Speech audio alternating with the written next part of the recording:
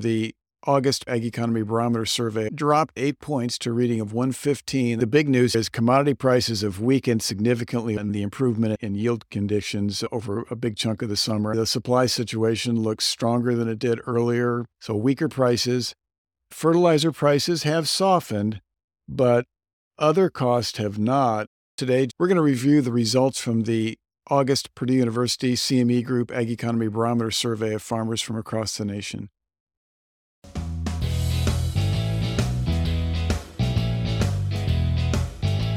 Welcome to Purdue Commercial AgCast, the Purdue University Center for Commercial Agriculture's podcast featuring farm management news and information.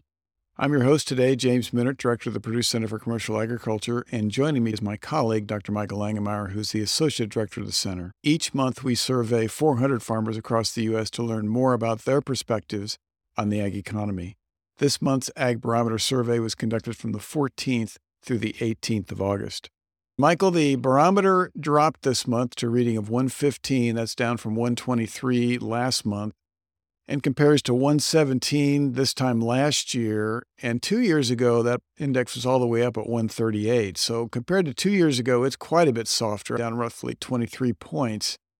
If you look at the index of current conditions and the index of future expectations, they were both down this month. The index of current conditions was down 13 points compared to last month. Future expectation index was down as well, but not as much. I think it was down 5 points compared to last month. And if you compare it to a year ago, that current condition index is lower than a year ago, I think about 8% below where it was this time last year. Future expectation index is up fractionally compared to last year at this time, I think maybe 2% or so. First of all, did you think the barometer index was going to come down? Was that a big surprise or not? Not a real big surprise that it came down. It's always hard to figure out how much is going to come down, but as we've been talking on this podcast before, margins look considerably tighter, particularly for crop producers, this fall than what they were last year, probably even than what they appeared to be this spring. And so I think that's being reflected in this index of current conditions. Yeah, I think the big news here is commodity prices have weakened significantly over the course of the summer, especially following the acreage report that came out at the end of June, and then the improvement in yield conditions over a big chunk of the summer. And of course, there's still some uncertainty about yields. We'll get another round of yield estimates here soon from USDA, but certainly the supply situation looks stronger than it did earlier at the end of the spring, beginning of the summer. So weaker prices. Fertilizer prices have softened, but other costs have not, and in fact might continue to be higher even than they were in 23 and 24. So I think people are worried about what the margin's going to be. And you've looked at that a little more closely with some of your budgets. What do some of those numbers look like? The 24 margin actually looks a little bit better than the 23 margin when you're looking at a corn and soybean budget. And that's because you do get a little help from lower fertilizer costs, particularly for corn. But I emphasize here a little bit better. It's certainly not near as good as what it looked like in 21 and 22. Of course, that is heavily dependent on what somebody's marketing strategy was for the 23 crop versus the 24 crop, right? Yes, I'm assuming you sell part of your crop at harvest and then the rest of the crop after the first of the year. Yeah, so for folks that did some pricing earlier in the year, and I don't want to overemphasize that because there wasn't a huge amount of early pricing that took place. But I think for some folks, that is going to make 23 look a little stronger than perhaps what your budget might do, given the marketing strategy your budget employs. Yeah, that's definitely the case. So looking ahead to 24, I think that's really the challenge for people. They're looking at some relatively weak prices compared to recent history, and that's really giving them some concerns going forward. The Farm Financial Performance Index really didn't change appreciably this month. I think it was down 1 point, so that's essentially no change. The reading is 86 versus 87 last month. It is lower than it was this time last year. I think this time last year it was about 13 points higher than what we got for this month and well below where it was 2 years ago. Are you surprised that given the weakness in the barometer, we didn't see any change or almost no change in that Farm Financial Performance Index? Yeah, these two items, the Index of Current Conditions and the Farm Financial Performance Index, are usually linked. And so I was a little surprised we didn't see more weakness in this Farm Financial Performance Index. I was too, given the computations for the barometer. And I guess if thinking about why maybe that was the case, it could just reflect the fact that going into this softer environment with respect to margins, People are entering this with a pretty strong balance sheet and a pretty strong cash flow statement, right? Yeah, when we think farm financial performance, I think profit margin. That may not be what they're thinking about. You're exactly right. They may be thinking, well, I got strong working capital, so I'm in pretty good shape. Yeah, I suspect that's kind of what's going on here, and we could maybe see some additional weakness in that index going forward. Question we've been asking every month now for quite a while is, looking ahead to next year, what are your biggest concerns for your farming operation? And the responses haven't changed too much on this one. Higher input cost, or as you and I were discussing before the podcast, high input cost continues to be the number one concern of farmers. This month, 34% of the people in the survey chose that as their top concern, or certainly one of their biggest concerns for the year ahead. The one that has changed a little bit over time here in recent months is we have been picking up more people saying that they're concerned about rising interest rates. But those are the top two concerns going forward. The one that surprised me on this one, given what took place with respect to commodity prices, was that only 1 out of 5, 20% of the people in the survey chose lower crop and or livestock prices. And I guess I kind of thought, given the decline we've seen, for particularly in corn and soybean prices over the course of the summer, that more people would have chosen that one. I'm a little surprised myself, but it just tells us how concerned they are with these high input costs, which would include interest costs. And really what's happened here is we took a big jump in 22 and 23 in terms of input costs, and they've flattened out some. If you look at the USDA NASS overall production input price, it's pretty much been flat year to year, but the key there, it hasn't come down. And we're still dealing with some fairly high break-evens. For a lot of commodities, I focus on corn and soybeans, those break-evens are still considerably higher than what they were in 21. Yeah, I think, the way we phrase the question, it's phrased, and the possible response is higher input cost. I think people are really responding to high input cost. I think it's the same with consumers. Have you talked to consumers about there might be some relief in certain grocery items, but they're still high compared to what they were pre-COVID. And so that's what they're focusing on, the fact that those prices haven't come down. Yeah, I think that's exactly what's taking place here, and that's why people are worried about it. It also is interesting that we're still picking up a few people. It's come down substantially, but a few people are saying they're worried about availability of inputs. It's probably about half what it was earlier. We were picking up for a while there, 15% or more people choosing that as one of their top concerns. We're down to 7% now. We're not hearing much about it other than just here a little bit here in the survey. But to put that in context, that's very similar to foreign policy, and you'd think foreign policy would be a bigger concern than availability of inputs. Yeah, that's a good point. Yeah. We've asked several questions in recent months about foreign policy, and we're not picking up much interest in it or much concern about it. And maybe that's because, again, going back to corn and soybeans, you look at corn and soybeans, very little of the gross return has come from foreign policy. It's all come from the market. People always remember, what's happened the last couple of years when they're answering questions like this. At least that's what I think they're trying to do. And I think that's being reflected in that percentage. Yeah, you don't have to go back too far, though, for those payments have been quite large, right? 2020, 2021. Yeah. Farm Capital Investment Index was down. This month's reading was 37 versus 45 last month. And 45 was one of the highest readings we'd had in quite some time. So in a way, we're kind of back to the doldrums of where we were. I think it was down 8 points compared to last month. It's down a couple of points compared to this time last year. You go back 2 years, we were on the downward slide from a peak in that index, but it was still quite a bit higher. It was 53 2 years ago. I don't know about you, Michael. From my perspective, no surprise that it came down given what took place with respect to commodity prices and correspondingly the barometer itself. Yeah, and this index, like you said, came down pretty sharply after input costs started to increase, which would include, of course, machinery and building prices. And it really has been kind of stuck in a rut for basically the last 2 years. Yeah, and the people that tell us that it's a bad time to make large investments, which is, depending on the month, between 70 and 75% of the people in the survey, they continue to point to the same things, right? They're talking primarily a concern about high prices for farm machinery and new construction. That's the number one concern. And then recently, rising interest rates has become more important, right? More front of mind or focus for folks. And then you look at the people that actually say this is a good time. Overwhelmingly, I think the largest reason is strong cash flow. I think that's important for the listener to hear that because, the people that are buying machinery do think this is a good time. they realize that this is it's a good time because I have the working capital in order to make a down payment on a piece of machinery or a building. And it speaks to the diversity in the sample that we have each month with respect to who we talk to, right? Because it depends on who you are, the size of your operation. And again, just for the listeners that haven't been tuned into this on a routine basis, our survey group is people that have an estimated gross farm income of $500,000 and up. But if you're in that 500,000 to maybe $1 million or maybe a shade under $1 million gross farm income, it's difficult to make big investments given the prices, for example, new machinery, right? Yes, that's definitely the case. We've been asking people what they think is going to happen to interest rates now for most of this year. I think we started asking this question in February. The question is, what do you expect the U.S. prime interest rate to be 1 year from now? And the responses haven't changed a whole lot from a month-to-month basis, but we continue to get, in this month's survey, I think it was 6 out of 10 people in the survey said they think interest rates are going to be higher a year from now than they are today. 30% said 0 to 1% higher. Another 30% said 1 to 2% higher.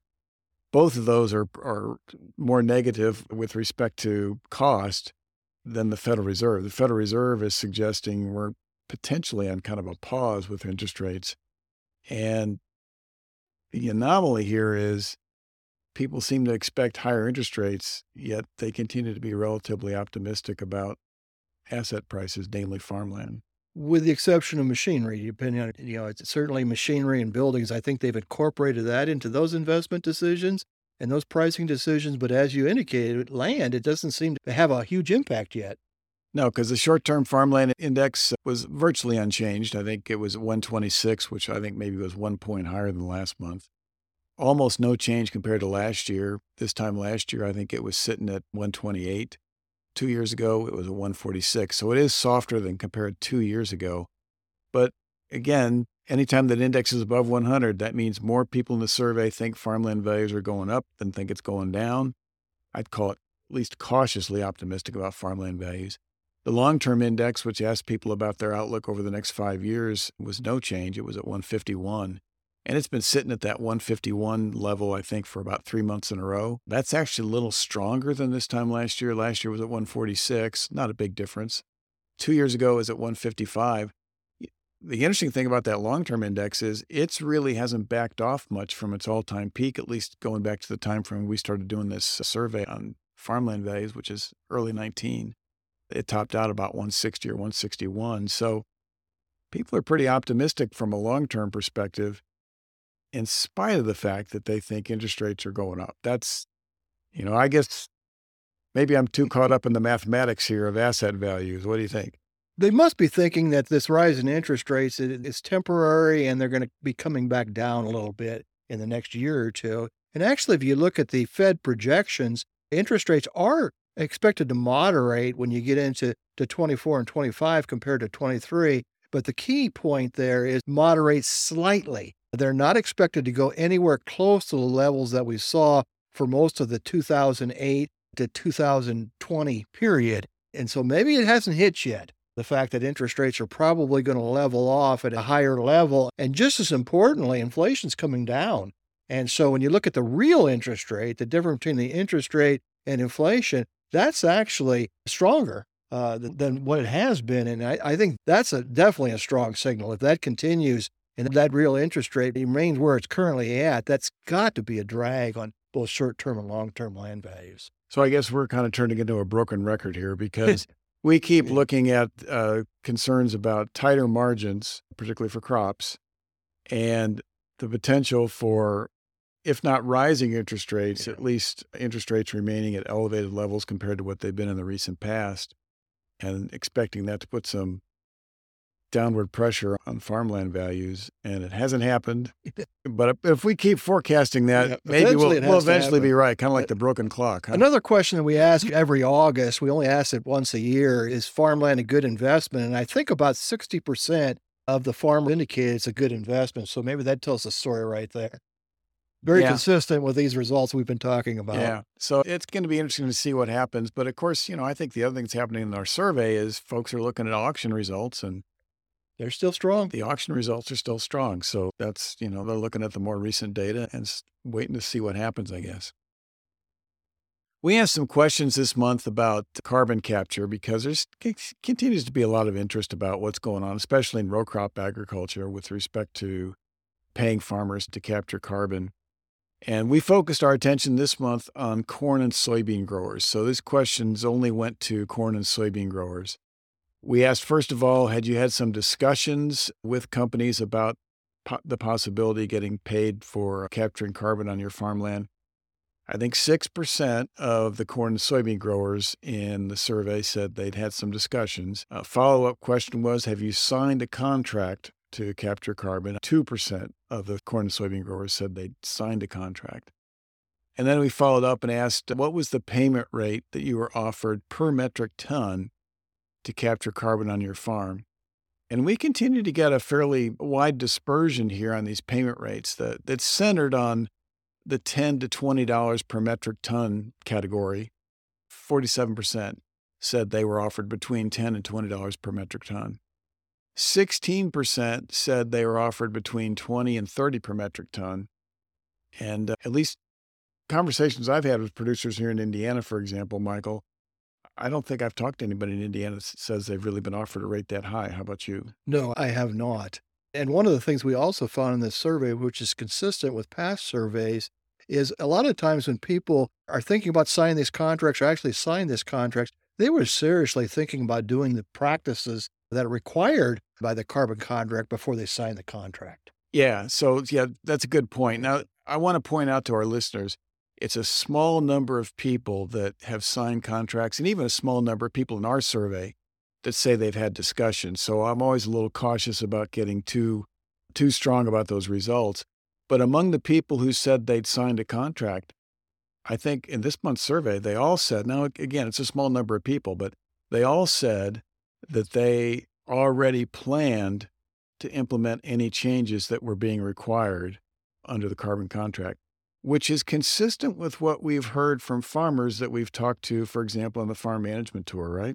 Yeah, typically it's people that are very concerned about soil health and soil erosion and these kinds of things. And so they're thinking about, the two practices that usually are talked about is no-till and cover crops. And so they're thinking about using those conservation practices to help with soil erosion and soil health. And if you can get a carbon contract that will help you pay for those, why not do it? Yeah, that's exactly what we've heard on the farm management tour from several farmers that have participated in these programs. So I guess in that sense, our survey is consistent, but it is a small number of people. Yeah. So I don't want to push that result too far, but it is an interesting area. So as you think about this, I kind of wonder, this is just really kind of a guess on my part, given the small number of people that seem to be having the discussions, and I'm thinking about the corn and soybean farmers, and the small number so far in percentage terms that tell us they're signing contracts. I wonder if the folks that were really interested in doing this, if we've largely tapped into that group. That could be the case, and maybe it's kind of a wait and see. Let's see if the contract values go up a little bit. We've done other surveys with solar, for example, where sometimes the contract rates do go up a little bit. And so maybe there's some of that attitude out there. Well, and I think our survey picks it up because we've been asking the question to people who have not signed a contract. So these are people that have engaged in some discussions and have chosen not to sign a contract. And I think overwhelmingly, they're telling us that they haven't been offered enough money. Yeah, they're hoping for higher rates. Yeah, they're waiting to see what happens. And that wasn't the only reason, but I mean, that was one of the reasons they gave for not signing the contract. But again, the numbers of people that are in that category of having had some discussions and either choosing to sign or not sign, it's pretty small. So we got to remember, particularly when you're talking cover crops, the adoption rate, gets a lot of discussion, rightfully so, because there is some benefits to cover crops. But the adoption rate is still relatively small. And so maybe you're right. Maybe there's some people that have been thinking about that. If they've already signed the contract, it's going to be a little harder to get that next batch of people signed up. Yeah, the interesting thing about cover crops, again, in our surveys, we pick up a relatively high percentage of people who say they do use cover crops, but they use it on a very small portion of their acreage. So again, getting back to your point, I think people are targeting individual fields, individual farms, where there's an issue, where they want to do something to potentially minimize erosion, improve soil health, et cetera. but they're not jumping in with both feet and doing it on their entire operation. Well, Michael, that kind of wraps up our results for this month. The full report is available on the Purdue CME Group Ag Economy Barometer website, which is purdue.edu/agbarometer.